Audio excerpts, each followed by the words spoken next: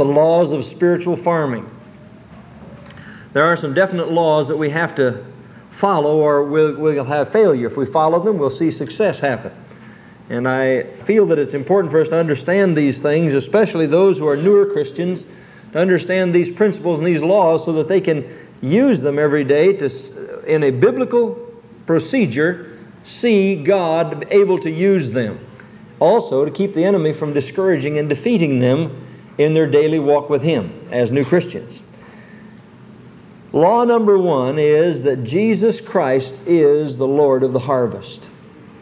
Now, I want to make that very clear to young Christians, because many times they get very, very discouraged. Would you turn with me to Matthew the 9th chapter? Matthew the 9th chapter. And the last verse. I can start with verse 35. And Jesus went about all the cities and villages, teaching in their synagogues and preaching the gospel of the kingdom and healing every sickness and every disease among the people. I don't know why people think we haven't got that same privilege today, but there it is. Jesus did it. But when He saw the multitudes, He was moved with compassion on them, because they fainted and were scattered abroad as sheep having no shepherd. Then saith He unto His disciples, The harvest truly is plenteous, but the laborers are few. Pray ye therefore the what? Lord of the harvest, that He will send forth or cast out laborers into His harvest. I want you to notice a couple of things there, that He is the Lord of the harvest, that He is the one that has to cast people out into the ministry. He's the one that has to put us out into the harvest field. Where's the harvest field? All around us. He's got to put within our heart a desire and a hunger to do it. And it is His harvest field. It's not ours. Now you say, well, that's obvious, Pastor Webb. Well, I want to say that because, first of all, I want us to understand that you and I cannot save anyone. It's very important that we understand that. We are not soul savers. God says that we're simply witnesses. And soul winning is the Lord's work. If you'll bring that down into your spirit, you'll begin to be able to relax and flow as God wants you to flow. I've seen some Christians get so upset and uptight because they witness and they don't see any fruit, and they finally get discouraged and they give up. And the Lord never one time said, ye shall be soul winners. He said, ye shall be witnesses unto me. And soul winning is His work. He is the source of all spiritual life. And if He doesn't impart spiritual understanding, if He doesn't impart conviction, if He doesn't impart spiritual life to someone, you can talk till you're blue in the face. It won't do any good. You only have to obey the Lord and realize He's the Lord of the harvest. You're the laborer, and He has to bring forth the fruit. We're laborers under His authority. That's why we should be laborers. If He thrusts us into the field, then we have His authority. We go forth in Jesus' name. Do you think for a moment that I would stand before Loretta there and say what I said if I didn't know that I had the authority to say what I said? Mark the 16th chapter, these signs shall follow them that believe, in my name they shall cast out demons.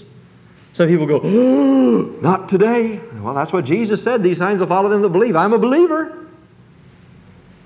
We have people sitting right in this congregation tonight that had one physical affliction after another that thought that it was just a physical affliction, and by the authority of the name of Jesus, they're free tonight. Now, when you get that down in your spirit, if you're out there and you're witnessing to other people, you begin to recognize, I'm here because I have the authority to be here. I'm a believer. But He does it all. All I can do is be a channel, a carrier. He has to do it all. Then it gets a little bit exciting. We're the laborers. He's the Lord of the harvest. We're under His authority. We're under His direction.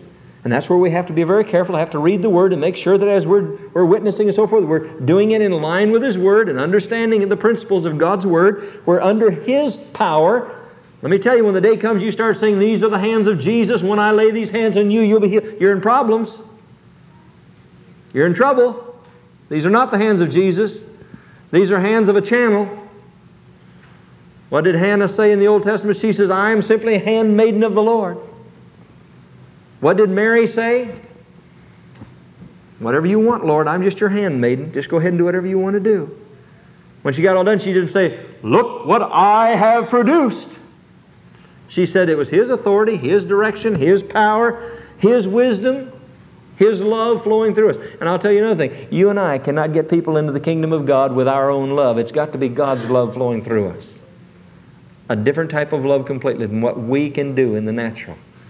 And so as His laborers, we have His authority, His direction, His love, His power, His wisdom. That's the first thing. Jesus is the Lord of the harvest. Second, quickly, the seed is the Word of God. Luke 8:11. Now the parable is this. The seed is the Word of God. The seed is the Word of God. Luke the 8th chapter, verse 11. Let me just tell you something. There will never be a harvest in the Lord's harvest field without the Word of God. It's absolutely essential. I can have all sorts of eloquence, but I've got to use the Word of God. I can have no eloquence, but if I have the Word of God, I have the seed. And that's why the Word of God says to hide the Word of God away in your heart. Be ready to give an answer to anyone that asks you. The Word of God is, all of it is inspired, God-breathed, and it's profitable for doctrine, for reproof, for correction, for instruction in righteousness. Get the Word of God down in your heart, because the entrance of the Word giveth light. And no one will ever be saved except upon the basis of the provisions of God's Word. Now let me tell you something. There are a lot of people who think they are saved, but they are not saved according to the provisions of God's Word. And if they're not saved according to the provisions that are described in God's Word, they're not saved. Some people believe I'm saved because I was baptized. Some people believe I'm saved because I was sprinkled. Some people believe I'm saved because I'm in such and such a church. That isn't what the Word of God says. And if the seed doesn't say it, then it's not going to bring forth the fruit that God wants to bring forth. And a person has to have the seed before they're going to see new life. Look at Romans 10, verses 13 through 15. Romans 10, 13 through 15. For whosoever shall call on the name of the Lord shall be saved. How then shall they call on Him in whom they have not believed? And how shall they believe in Him of whom they have not heard? And how shall they hear without a preacher? And how shall they preach except they be sent? As it is written, how beautiful are the feet of them that preach the gospel of peace and bring glad tidings of good things. Now then, from that, here's some conclusions we can come to. First of all, no one can become a Christian without receiving the Lord Jesus Christ as Lord and Savior. That's what it said there. They have to receive Christ as Lord and Savior. No other provisions are going to make it, and that's what the Word tells us. Second, no one can receive Christ without first of all believing that He is the Lord Jesus Christ. That if thou shalt confess with thy mouth that Jesus Christ is Lord, and believe in thine heart that God hath raised Him from the dead, thou shalt be saved. For with the heart man believeth unto righteousness, and with the mouth confession is made unto salvation. In that progression. Yes, I believe that God is, and that He's a rewarder of them that diligently seek Him. I believe that Christ died for my sins and rose again. I believe I'm a sinner and I'm lost and I need to be saved. If they don't believe that, it's impossible for them to come into salvation, into the relationship with the Lord Jesus Christ. Third, no one can believe until they hear the gospel. Not everyone that hears the gospel is going to believe, but no one can believe until they hear the gospel. That's why we need to get the gospel out. Now, there are some people who have a philosophy today that those poor people over in the other fields who have never heard God in His grace and mercy is still going to save them. Do you think that? Well, Brother Webb, they've never had an opportunity to hear. I mean, they've never heard of Jesus. That's why we have the calling of God to people like Virgil Adams, Jim Reed, Les and Sandy Platt, and others. Because God calls them and sends them out to witness the gospel of Jesus Christ to others. But the Word says in Romans 1 and 2 that every man has that witness down in his own heart, that there is a God, and if he will earnestly seek after that God, God will make a way for him to hear the truth. If He has to send a man all the way from here around the world and drop him out in the middle of a jungle in a plane wreck, to get him there, He'll get a man to him to tell him the gospel of Jesus Christ. And I could give you illustration after illustration that that very thing did happen. But men cannot be saved without hearing the gospel of Jesus Christ, and no one can hear until someone tells them. There's not a person here tonight that is born again of the Spirit of God, that was born again of the Spirit of God without at least somebody telling them about it, hearing it somewhere. The Word of God is the seed.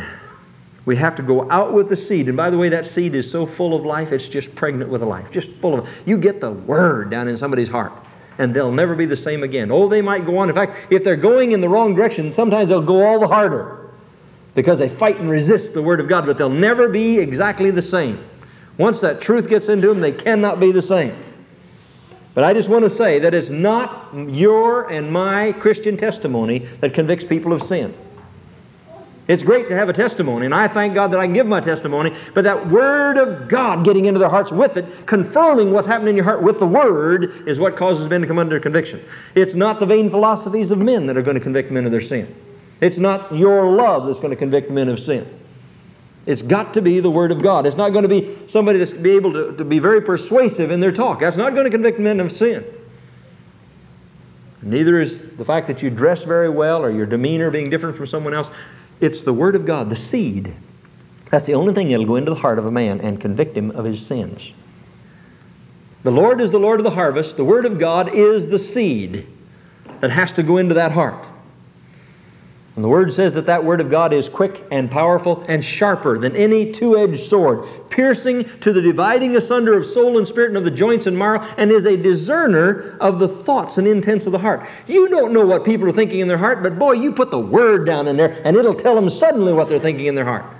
Men will think, I'm not so bad, and the Word of God says, all your righteousness is as filthy rags. And God will burn that into their heart. Me? And you can argue with it, and the Spirit of God says, yes, you are, and begins to point out. Boy, I heard some time ago, my father-in-law used to always kid about this after he'd heard about this old colored preacher said he had learned to sit loose. He says, I sits loose. And I tell you, it's taken me a lot of years in my ministry, but every day I'm sitting more loose all the time, and I'm depending more on God to do it, and if He doesn't do it, it's got to flop.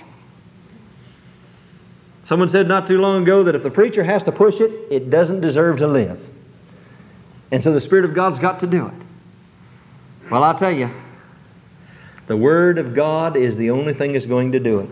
And as you teach the Word of God, if it doesn't change the lives of people, they're not going to be changed. I can jerk them inside out. I can scratch their foot. I can rub their back. I can, do all those good things. And it's not going to make one bit of difference. If the Word of God doesn't do it, let's go home. That's why it's important for us to know the Word of God, and that it's all got to be done by the Spirit of God through us. I say that so you don't get discouraged. When you go somewhere, God lays it on your heart to witness, you just go say what you feel God would have you to say, and try to find some Scripture verses that confirm what's happened in your heart. For example, if you go up to someone and you tell them, I just want you to know that my life has been transformed. I've confessed Jesus Christ as my Lord and Savior. He's come in and He's transformed my life. And I found out that the Word of God said in John 3:16, For God so loved me that He gave His only begotten Son, that whosoever believes into Him should not perish but have everlasting life. I believed into Him. He came into my heart, and I have everlasting life living in me. Now you got a portion of the Word of God in that person's heart, and they'll go away saying, the Spirit of God will say to them, yes, whosoever believeth.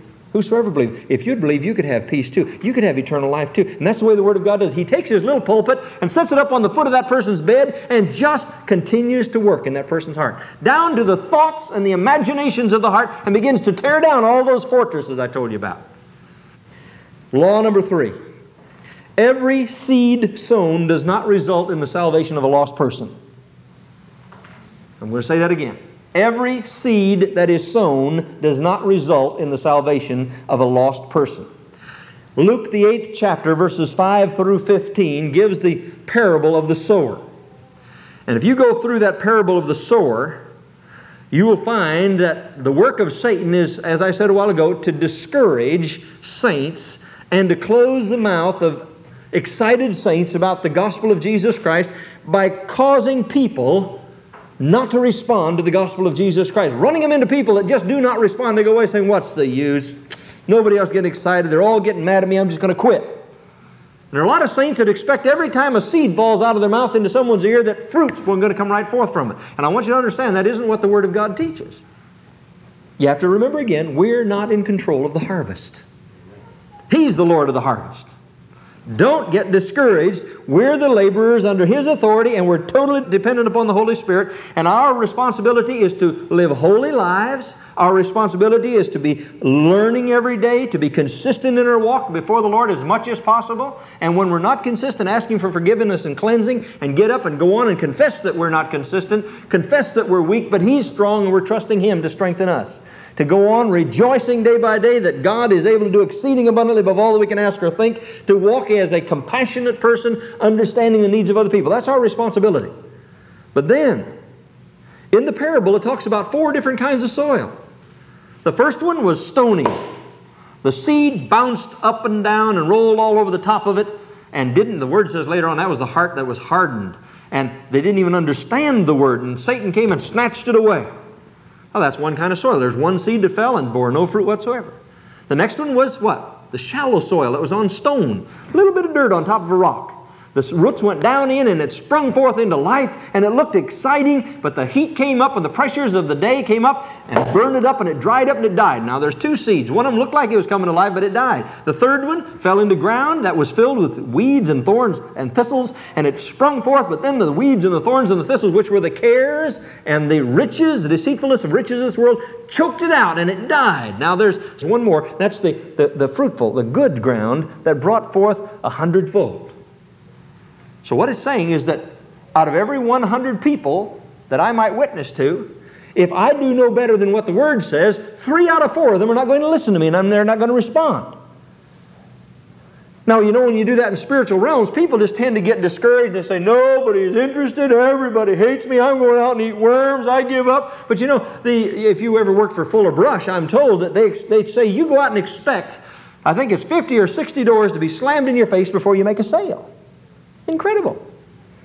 When you do it, say, oh boy, that hurt. Only got 45 more to go, though, and I'll make a sale. My shoe is all bent from people slamming the door with my shoe in the doorway trying to talk to them, but just 42 more to go, and I'll get that first sale. And that's the attitude they give. You mean you've gone to 150 now and haven't gotten anything? Just think, in the next few, you're going to pick up 3 sales. And if we can begin to put into our mind, Jesus said in His parable, 3 out of 4 of those seeds didn't bring forth fruit. Don't get discouraged. Keep on witnessing. Their motto in Fuller Brush was, if you want to make more money, see more people. The more people you see, you're going to hit an average. You're going to get so many of them. Just keep seeing people. And if we can just understand that, keep witnessing for Christ. Keep sharing. Keep being that laborer in the harvest field. Faithful, consistent, compassionate, loving, determined that God's power is going to work through you one way or another as you're obedient to Him. But just think about the end result there, though. It says that the 25 that do respond, they spring forth fruit 100-fold. So you witness to 100 people, and if only 25 respond 100-fold, in their lifetime, that'll be 2,500 people to come to Jesus Christ. And that isn't bad odds, is it? And if those 2,500 go out and witness to 100 each, you see what happens? Suddenly the whole earth would be won to Christ. But what Satan has done is shut people's mouths because they say, it doesn't work. God can't use me. I've just tried and nobody listens to me. If we know that only 1 out of 4 is going to listen to us, and we run into a group of about 20 that don't listen to us, we've got some exciting days coming ahead, and that's the way we ought to look at it. God's going to use it. I expect God's blessing to be on me. I've prayed for it. I'm expecting it. I'm going to try to be as wise as a serpent and harmless as a dove. I'm going to be patient, and I'm going to believe that God says He'll bring forth fruit in my life. Let me go on and say this. If you only won 1 person to Christ and witnessed your whole lifetime, it would be worth it. Amen. 1 soul to Christ. If that's all God had for you to do, and you were obedient, when you step through that gate, He would say, well done, thou good and faithful servant, to you, just as much as He would to Billy Graham, who's won literally thousands to Christ, or whose ministry has won thousands to Christ. But the important thing is that we know He's the Lord of the harvest, the seed is the Word of God, and that we do not go out and count seeds. We just cast the seed. The sower went forth to sow. Now that's different from planting corn. When I used to plant corn with my dad, or potatoes, my dad would walk along with a stick and poke a hole in the ground, and I had to come along. I was a little more limber than he, so I'd stick that potato or that corn down in that hole, 3 little kernels of corn in that hole, and I'd stomp on it, and he'd poke another one, and I'd drop in 3 and stomp on it, and he'd just go along poking the holes. Now that's one kind, but he didn't talk about that kind of sowing. He says the sower went forth to sow, and the sower just takes a fistful and goes like this, and just keeps sowing. And he doesn't go around and say, oh, I'll bet that 1 seed over there, it's sitting on a rock. It won't grow. I'll go pick that one up. He just says, I'm going to keep sowing. I'm going to keep sowing, and the crop's going to come out. I know sooner or later I'm going to have a harvest. God help us to ask the Lord to cause us to be faithful, steadfast, expectant witnesses for Him. I have 7 laws of spiritual farming that I hope will encourage you as a Christian to know that God knows where you are and God knows what you're doing, and if you'll just be obedient to His Word, you'll see fruit in your life. Daniel 12:3, and they that be wise shall shine as the brightness of the firmament, and they that turn many to righteousness as the stars forever and ever. That's a pretty good promise, isn't it? They that turn many to righteousness shall shine as the stars forever and ever. Praise the Lord. 1 Corinthians chapter 3, as we continue in the message of laws of spiritual farming. You remember we talked about it last week? Now we're going to review. What are the first 3 laws of spiritual farming? The first one is what? The first law is Jesus is the Lord of the harvest. Okay. Pray ye therefore the Lord of the harvest that He will thrust forth laborers into the harvest field, and that we can, with our only authority to witness is His thrusting us forth. He is calling us. He is giving us that commission. The authority, the power, the wisdom, the direction, all those things come from Him. Second, what's the second law? The seed is the only seed is the Word of God. I can't do anything with our own capabilities. And no one can receive, no one can believe, no one can comprehend the kingdom of God without the Word of God. It is a live seed that brings forth fruit in our hearts. And no one is going to be able to hear the gospel unless there is someone to tell it. The third law. That's right. Every seed sown does not result in the salvation of the soul. What was the one illustration that Jesus gave us? They gave us some kind of a percentage to go by. 3 out of 4 may not believe that we witness to. And so we don't look at the 3 that don't, but we rather look at the number that we witness to, knowing that before long we'll hit an average. And if we get 1 out of 4 that does receive Jesus Christ, to whom we really have opportunity to witness, the thing that we ought to realize that 25%, when it begins to let fruit grow in its life, it says it'll multiply 100-fold. So if you win 100 in your lifetime and they multiply 100-fold, you're talking about, what, 25,000 people, aren't you? That gets exciting. All right? Now then, the fourth law, and it's a very important one, know where the credit belongs when it comes to sowing seed. Know where the credit belongs. 1 Corinthians, the 3rd chapter, verse 6. I have planted, Apollos watered, but God gave the increase. Now I want you to understand this, because today many churches are filled with unsaved people who have been led through a prayer. You know, there's hardly anyone, if you'll give them enough arguments and corner them enough and finally come down to the final statement and say, can you think of any good reason why you should not accept Jesus Christ right now? They want to say, no, I don't want to, but they have to say, no, I can't think of any good reason why I shouldn't, but there is no deep conviction of sin to where repentance needs to come in many times. Consequently, they'll say, no, I can't think of any good reason. Well, then just say these words, and we lead them in a prayer, and they say, yes, I believe. Well, then, praise God, you need to be baptized right quickly. Now, what I'm sharing with you, I have seen down through the years of my ministry, people come to the altar and say, back there, I did this very thing. I prayed a prayer, I went forward, I got baptized, I joined the church, I got busy as a bee, I really worked in the church, but I was never saved. And they're just sitting in the church, discontented. Many of them just as enthusiastic, and believe me, many of them are the hardest workers around, because there's a drive within them that maybe I can just do enough. Maybe I can somehow get over this guilt problem. Maybe I can, really come to the place where I feel like, hey, I'm going to make it somehow. And the churches are filled with them. So we've got to remember, when we're sowing the seed, that we're not the converters. We're the witnesses.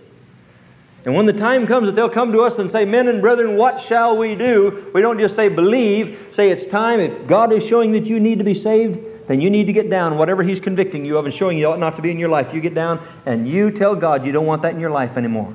You tell God that you want it gone from your life right now, and you're going to declare that you no longer want it there, that does not belong in your life anymore. You're separating yourself from it, and now you're going to reach out by faith and trust the blood of Jesus Christ to wash away all your sins, and you're going to let Him come in and become Lord of your life.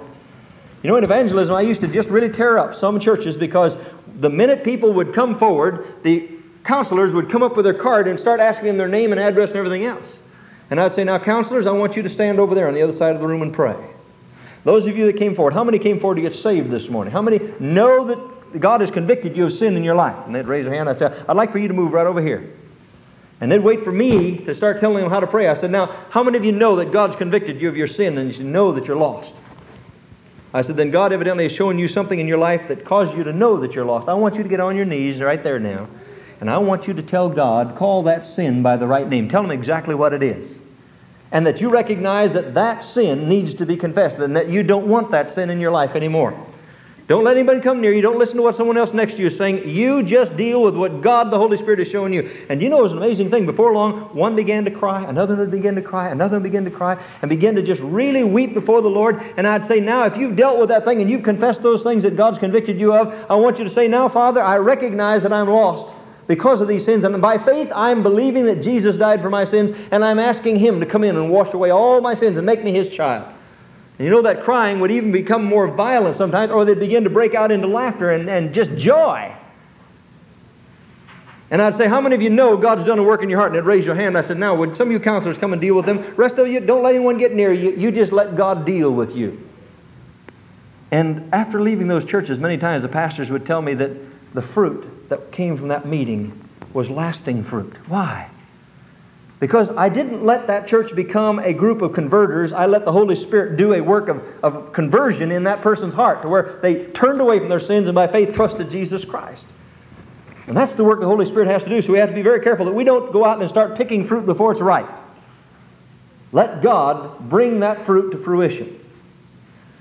When souls get saved, we should rejoice and praise God that they were saved and give God all the glory for it. Know where the credit belongs. 1 Corinthians 3:7, what does it say there? So then neither is he that planteth anything, neither he that watereth, but God that giveth the increase. When anyone gets saved, even if we have witnessed to them for 3 years, we can't take the credit. We did nothing but what God told us to do. Now, He's going to reward us for it. Understand that. We can't say, see what I have done. We have to say, I am just a simple, humble servant. I am a sower of the seed, and God has seen fit to convict this person of their sins, and God's gloriously saved them. I give Him all the glory, and I give Him all the praise, right? There's nothing worse than go around saying, let me tell you what a soul winner I am. Nothing worse. Now, catch what I just said. It's not your fault that they get saved. God, the Holy Spirit, does the work. And contrary-wise, I'm trying to deal with guilt now. Neither is it your fault if they don't get saved. If you sow faithfully, it's not your fault if they do not confess Jesus Christ as their Lord and Savior. You know what I'm saying? Again, if it's not your fault when they get saved, you're just faithfully doing your job. If you're faithfully doing your job and they don't receive Jesus Christ, don't go away feeling guilty. God has everything under control. If I'm learning nothing else in my ministry, I'm learning more and more to sit loose. It's His work. If it doesn't get done, if He doesn't do it, I'm just wasting my time thinking I'm going to do it. And I've seen a lot of guys in the hospital who thought that they could do it for God. We're supposed to be vessels filled with the Holy Ghost. We're supposed to walk, and everywhere we go, we're supposed to splash Jesus Christ and the love of God, and let the life of Christ flow out through us so others can see Jesus Christ in us. And when they ask us why we are the way we are, we tell them. And if they don't ask us, and we don't have opportunity to witness, we don't go away saying, oh boy, I must have really blown it. So if people get saved, we say, praise the Lord. If people don't get saved, we say, praise the Lord. God still has everything under control. Maybe God's going to save them 20, 30 years from now, just because they didn't let me do it. Maybe I was just supposed to water. Maybe I was just supposed to plant the seed. God's going to bring the increase later. See, we've got to quit going around trying to pull them up by the roots and say, have you got any roots yet? Nope. Boy, I don't know what to do yet. Let God do that work in the heart. Give the credit where it's due. You can sow the seed. You can water. A lot of times we almost drown them in hopes that they're going to sprout roots more quickly. But God has to do the work by the Holy Spirit. And He'll only do it by the implanting of the Word. A lot of people want to get people saved by just saying, do this, and do this. But they don't get saved on the basis of God's Word, and so they're 10 times worse off. Jesus said of the Jews, He said, you go all over the earth trying to find proselytes, and when you finally find them, they're 10 times harder to try to win and get them to see truth anymore, because now we're sons of Abraham. We don't need that. He says, they're in worse condition than they were if you'd have left them alone. Law 5. The Lord of the harvest rewards every Christian who is a faithful sower. The Lord of the harvest rewards every Christian who is a faithful sower. Look at verse 8 there. 1 Corinthians 3:8. Now he that planteth and he that watereth are one. And some of the men shall receive their reward according to their own labor. Is that what it says in yours? What does it say? Every man shall receive his own reward. It's important to know that God has a special reward just for you and just for me. Now, maybe God will see fit that I'll win 80,000 souls to Christ before I die, and maybe you'll only win 8 before you die. But God doesn't look at the number, God looks at the faithfulness. That's why I've said some of the best known people around the world out in the religious circles that are doing all these huge ministries may not be the ones with the largest rewards. God may give the largest reward to some man that has been faithful just to be a servant in a very quiet place way back somewhere where he's just ministering to sick people. Never known by the world, but God's standards are different, see? The greatest reward you and I can ever have is to know that Jesus Christ is pleased with our lives. Not that the pastor is pleased with your life. Not that the deacon is pleased with your life. Not that your wife is pleased with your life. But that the Lord is pleased with our lives. And the only way we can know that is by searching the Scriptures and knowing what God desires for our lives. But to know that He's pleased is the greatest reward that we can possibly have. Now, I'll admit to you, seeing somebody truly get born again of the Spirit of God is a thrilling thing. Just to see new Christians, just so hungry and growing in the things of the Lord. And the Word says they'll get a soul winner's crown in heaven. I might just say that it doesn't make any difference if any man sees or if any man knows what you're doing for the Lord. Some people just feel that everybody needs to know what they're doing for God. Let me tell you what I'm doing for the Lord this week. But God says, first of all, in prayer, go in the closet and don't tell anybody. Just tell me what it is. Ask me in secret and I'll reward you openly. The same thing is true. You don't have to go around letting everybody know. If you'd quit, not you, but if people would quit using so much steam for the whistle, they'd have more steam for the pull. And if they just go around pulling and doing faithfully what God wants them to do, not worry about whether someone else sees them. And I'm talking about every area of faithfulness. There are a lot of people today in many churches, if they can be seen, if they can be heard, if they can be up front, if they can be, leading the pack, they're glad to serve. But if it's sweeping a sidewalk or cleaning the church or working in the nurseries or changing diapers or something like that, taking just a bowl of soup over to someone that's sick, that's not as exciting.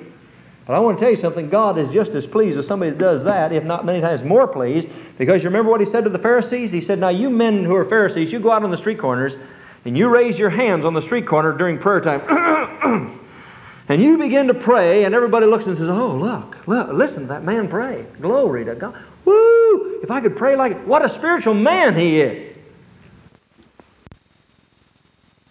But what did Jesus say about that person? He says, verily I say unto you, he already has his reward. He got what he wanted. He got the praise of men. But when you pray, find a closet somewhere, storage room somewhere, old woodshed somewhere. Get away from everybody. Get all alone and just pour your heart out to God in secret. And your Father in heaven who sees in secret will reward you openly. He says, I'm not for grandstanding it. I'm for those who just are quietly consistent in their walk before the Lord. You know what's interesting to me is I think of the prophet Elijah when Naaman the leper came to him.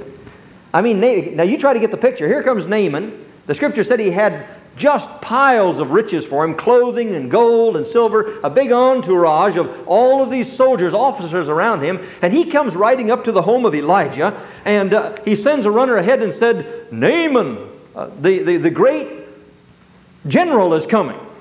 And Elijah was inside, and he said, okay.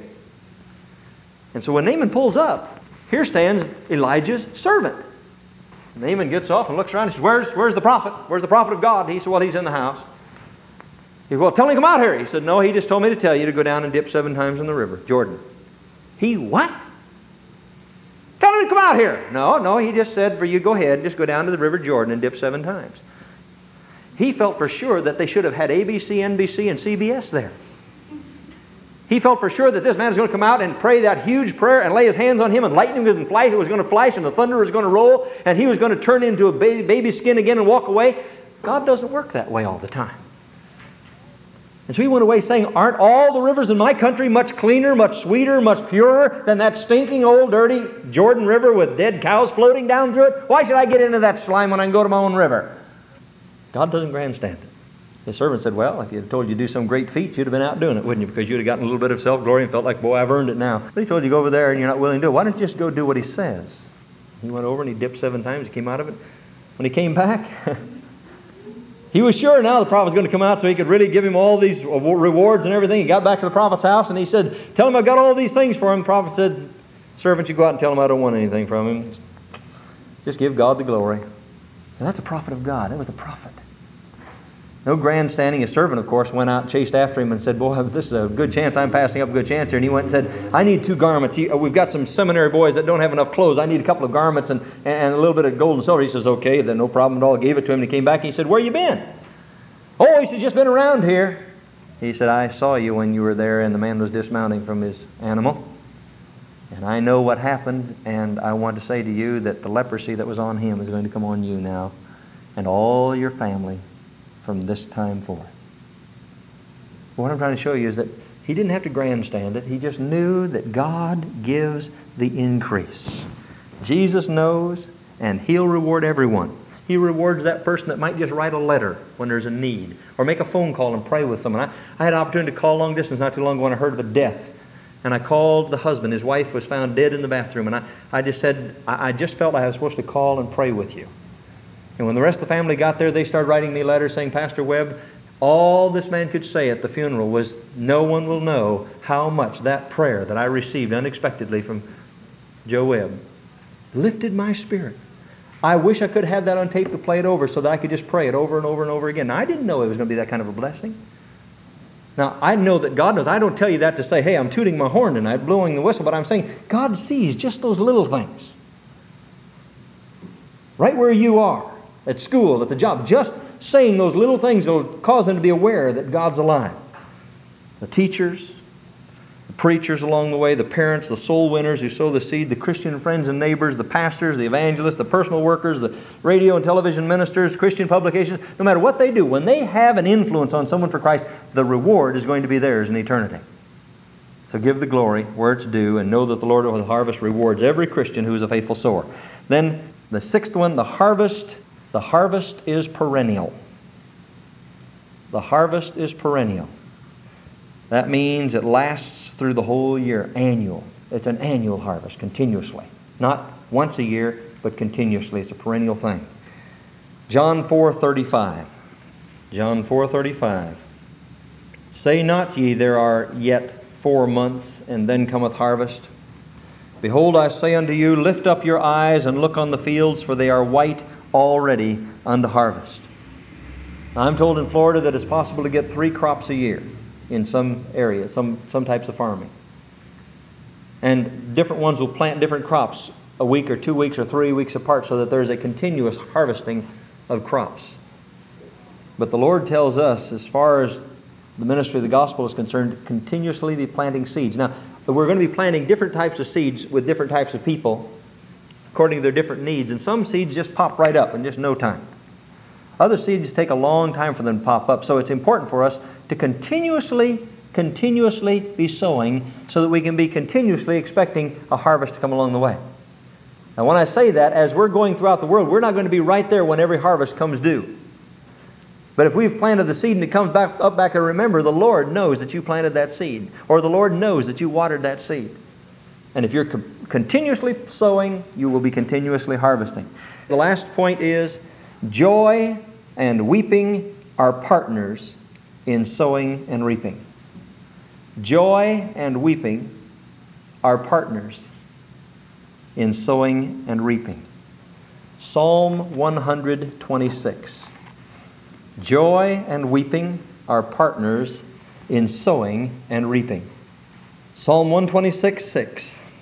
He that goeth forth and weepeth, bearing precious seed, shall doubtless come again with rejoicing, bringing his sheaves with him. There it is. He that goeth forth and what? Weepeth, having a burden, an earnest, honest burden before God that you want Him to use you as a soul winner, shall doubtless come again with what? Rejoicing, bringing his sheaves with him. Now, a sheave, what's a sheave? It's the mature crop, isn't it? When we come before the Lord, that harvest is going to come, the sheaves of those that we have won. We didn't even realize many of them. Those sheaves are going to be gathered up to us when we stand before the Lord. There are a lot of people who have gone through life with just nothing but weeping and weeping and burden and burden and burden and have no idea of the crop that's been behind them. When they stand before the Lord, what a glorious time it's going to be of rejoicing when these come up and say, that one planted a seed in my heart and I found Christ, and this has been the fruit that God's brought into my life. Think of the excitement of that. Contrariwise, think of the tree which Jesus found no fruit in and said, I curse you, you'll never bear fruit again. To stand before Him empty-handed. The songwriter says, shall I empty-handed be when beside the crystal sea? In other words, when I stand before the Lord, am I going to be empty-handed? If we're empty-handed, it's evidence that we have not faithfully sowed the seed. But just let me ask you something now. How long has it been since we've really, sincerely, recognizing this, wept over a lost soul? How long has it been since we've said, Lord, I realize that if you don't save that person, they're going to go out into Christless eternity. I had an opportunity this week to kneel down with a man and put my hand on his head and ask him, Lord, please save this man. Save him. And tears came into my eyes. I said, God, the devil's had this man's mind and body for so long. I'm asking you to bind the enemy and cause this man to be saved. And I'm confessing, Lord, you're going to let the Holy Spirit do a work in his heart, that these words that I'm saying to him are going to get into his heart and he's going to be born again of the Spirit of God. And I prayed for, I suppose, 4 or 5 minutes over that man, just asking the Lord to do a work in his heart. And I went away, and you see, he didn't get saved right then. But every time God brings that man back to my mind, I'm saying, Lord, I'm confessing a hedge of thorns around him. I'm confessing a wall of fire around him. I'm confessing the Spirit of God is working in that man's heart. I'm just asking you, Lord, to take the words, the seed, the word that I put in his heart, the verses that I gave him. I'm believing you that you're going to bring forth fruit in that. I had a burden. Last night, I was just praying and concerned, and I was up, I think last night I must have gotten about a total of 2 hours sleep.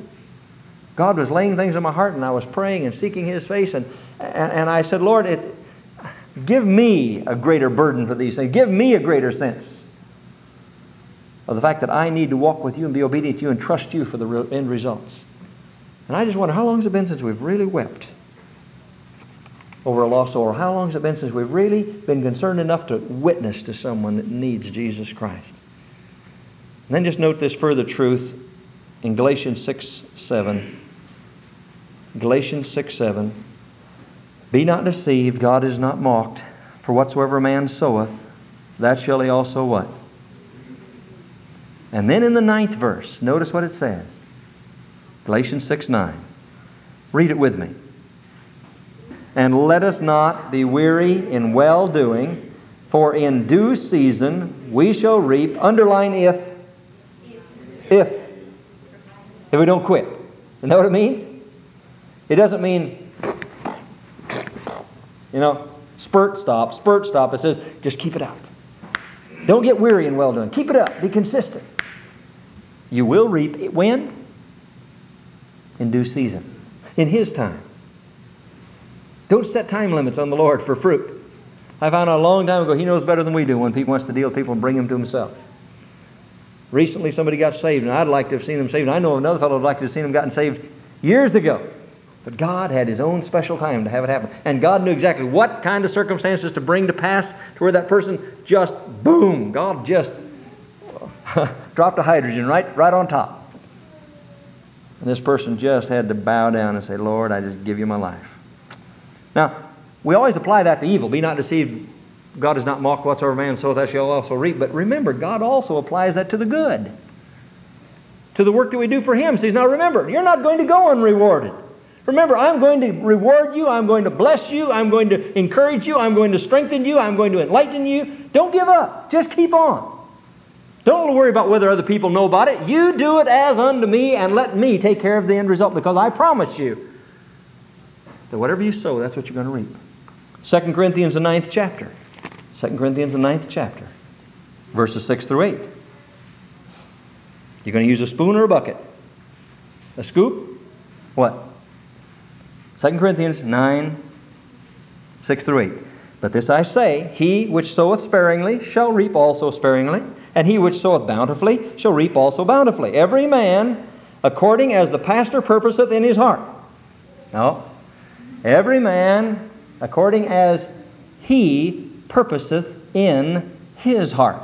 You determine what you're going to give, and in doing so, you determine what you're going to receive. Amen? So let Him give. You determine how much you want God to give to you by how much you give to Him. So let Him give, not grudgingly, nor of necessity, for God loveth a hilarious giver. That's what that cheerful means, a hilarious giver. Who just doesn't say, well, I guess I have to give again this week, but glory to God, I have the opportunity to give of myself more to the Lord this week than I did last week. Of everything that I am, everything I hope to be, I've just been able to give more and more. And Lord, next week I'm just trusting You're going to give me a chance to even give more of myself. And He says the proportion to which we do that, that's the proportion, not the next week, but in His due time, when He sees fit, that we're going to reap. But it's coming just as sure as night follows day. And God is able to make. And God is able. God is able to make what? All grace abound. Now look at the sufficiency here. No room for insufficiency here, need or lack. All grace abound toward you, that ye having all sufficiency in all things may abound unto every or all good works. Glory to God. You talk about spilling over. There it is. But it's all determined by what you give. You know what it says there? Every man, now you purpose in your heart, decide what you're going to do, and I'll reciprocate.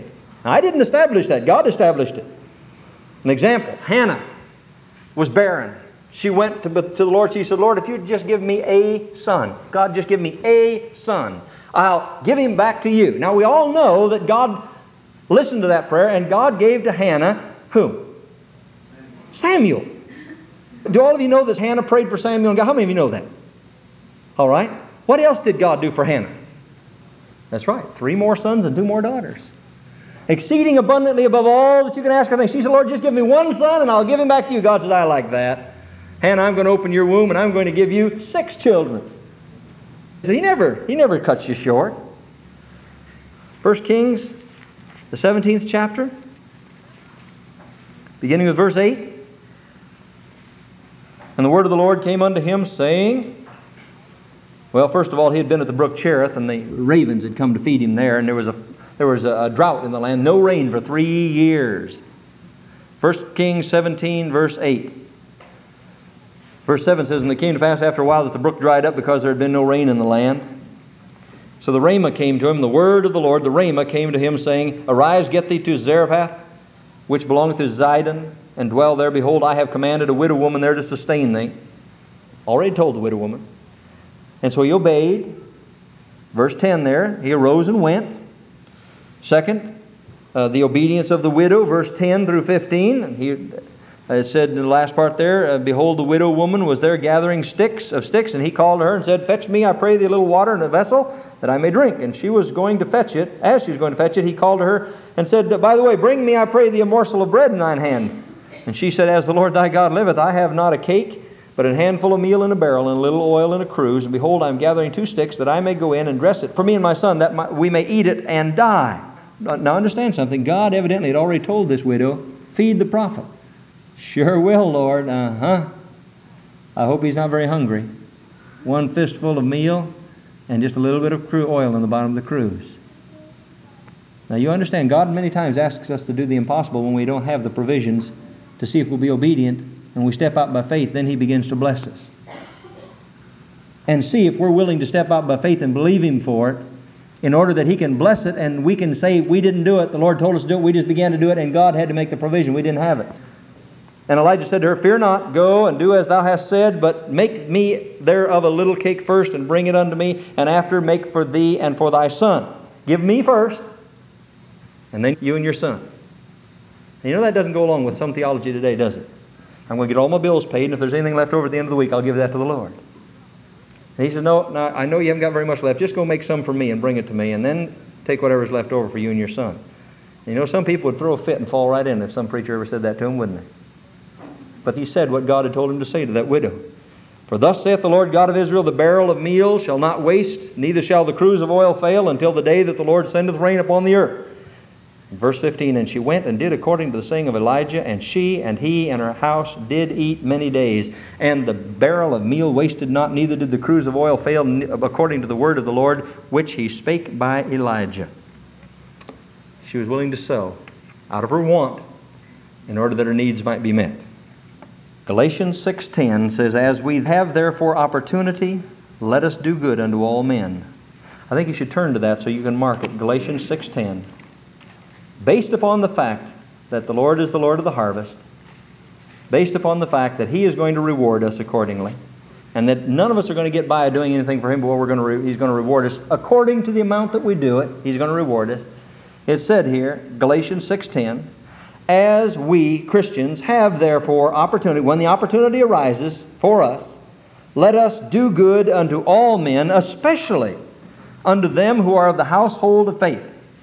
Paul's saying, if you see someone, especially a brother or sister in the Lord, who has a need, who has a burden, who has a problem, and you have the capability and you have the wherewithal to lift that person and to help that person and to support that person and to strengthen that person, he says you take that opportunity and you do it as unto the Lord, and as to the degree in which you do it, you're going to get it back. Isn't that what he's saying here? All the way through? Don't be deceived. Whatever you sow, that's what you reap. How many times have you seen Christians see other Christians in need and they pat them on the back with a non-negotiable "God bless you" and send them off? I'll be praying for you, brother. We'll just hold you up in prayer this coming week. And they have the wherewithal to help that person in that situation. And they don't do it. Paul says, don't do that. When that opportunity comes to you, if God has given you the provision to help that situation, you do it and you believe that God's going to meet your needs in your time. Because He's the Lord of the harvest. Malachi, the last verses now. Malachi, the 3rd chapter. Malachi, the 3rd chapter, verses 8 through 11. "Will a man rob God? Yet ye have robbed me. But ye say, Oh, wherein have we robbed thee? In tithes and offerings. Ye are cursed with a curse, for ye have robbed me, even this whole nation. Bring ye all the tithes into the storehouse, that there may be meat in mine house, and prove me now herewith, saith the Lord of hosts." He says, now you sow. "Prove me now herewith, saith the Lord of hosts, and see if I will not open unto you the windows of heaven, and pour you out a blessing, that there shall not be enough room to receive it. And I will rebuke the devourer for your sake, and he shall not destroy the fruits of your ground, neither shall your vine cast her fruit before the time in the field, saith the Lord of hosts. I will open, I will pour, and I will rebuke." What he's saying is, I long to bless you, and I'll only be able to bless you to the extent that you let me. I'm the Lord of the heart. I'm talking about soul winning. I'm talking about loving. I'm talking about giving. I'm talking about every area where God gives us opportunity to allow our gifts to flow. For we're not our own. We've been bought with a price. He said, now I want you to just become my vessel, me living in you, and just let my life flow out through you. The faith of God flow out through you to others. And they'll look and say, what is it about you? Why are you so different? Why do you help me like this? Why are you like this? And then you'll be able to give an answer. Luke 6:38. Luke 6:38. Now this is the cardinal principle of prosperity. "Give, and it shall be given unto you, good measure, pressed down, and shaken together, and running over, shall men give into your bosom. For with the same scoop shovel that ye scoop, withal it shall be scooped to you again. With the same crane bucket that you scoop, it shall be crane bucketed to you again." Whatever measure we use, with the same eyedropper that you drop, the same drops will come back to you. And then Proverbs 3:9. Proverbs 3:9. So I'm asking, are we sowing seeds in our witnessing so that we can see that harvest come back in that day? "Honor thy Lord with thy substance, and with the first fruits of all thine increase. So shall thy barns be filled with plenty, and thy presses shall burst out with new wine." Now, I'm not just talking about the material things here, but I'm trying to show you that this is a principle, this is a law of God. When we sow and we give, God is going to give back to us. And I just want to say, are we sowing a crop? Are we sowing it perennially? Are we sowing it with the understanding that every seed is not going to bring forth a soul? Are we sowing with the understanding that God, our Jesus Christ, is our Lord of the harvest, and we're just His workers, and we're just doing what we're supposed to do, sowing the seed wherever we go. And we're leaving the rest up to Him. Watering the seed that's in a heart. Somebody will come and say, well, you know, such and such said to me the other day that I needed to be born again of the Spirit of God. And somebody's put a seed in their heart, you see. You say, oh, I'm so glad they shared that with you, because a few years ago, I didn't understand what that meant until they explained it to me, and this is what they said to me, and I can't tell you what a joy and a peace I've had in my heart since I committed my life to Christ. I repented of my sins and asked Him to come into my heart. And what did you just do? You just poured water on that seed, and then, ooh, somebody else believes that way too. What kind of a crop are we sowing? God wants every one of us out there scattering seed all week. And when we come in, if we go out with weeping, we'll come back rejoicing, bringing our sheaves with us. And it's not all going to be in eternity. We're going to be able to say, look what the Lord allowed me to do. Win this one, and this one, and this one, and this one to Christ. So quit thinking of whatsoever man soweth, that shall he also reap in the negative. And begin to say, glory to God, there's a promise I can claim. If I sow the seed, I can expect without doubt in eternity, I'm going to have a harvest. Praise the Lord. Father, in Jesus' name, make us to be soul winners. Make us to be laborers, Lord. Cause us to put tracts in our pocket, verses in our heart, and to be asking You to just open opportunity after opportunity to allow the Lord of the harvest to use us as vessels unto glory. Lord, we want to be soul winners. We really want to allow the Word of God to use us as Your messengers, as Your servants, not counting the sheep, but simply sowing and watering, believing that in that day You're going to bring the crop to fruition. Lord, I know that there's no greater joy than for a Christian to be able to win another person to Christ, but I know the enemy's doing everything he can to defeat and discourage. And I'm just asking that You would put within us, each one of us, a spirit of boldness, that we'll have our hearts prepared and to know that we're not going to be able to reach everyone, but that doesn't make any difference. We'll at least be able to witness to everyone, and then they're without excuse when they stand before You. And Lord, even then, we're going to be able to stand before You and receive a reward and hear You say, well done, thou good and faithful servant. As we look forward to the meetings that are coming up, in Jesus' name, minister. In Jesus' name, minister to us as a body of people. Let the Holy Spirit do a new, exciting, deep, penetrating, soul-searching work where each of us begin to understand and see God's plan for our life. I thank You for this body, Father. I thank You for what You're doing in this body. I thank You for what You're going to do. And Lord, I just thank You that You've given to us a rhema, and we're standing in that, and we're believing that we're going to see it come to pass in the days ahead, in Jesus' name. And all of God's people said, amen.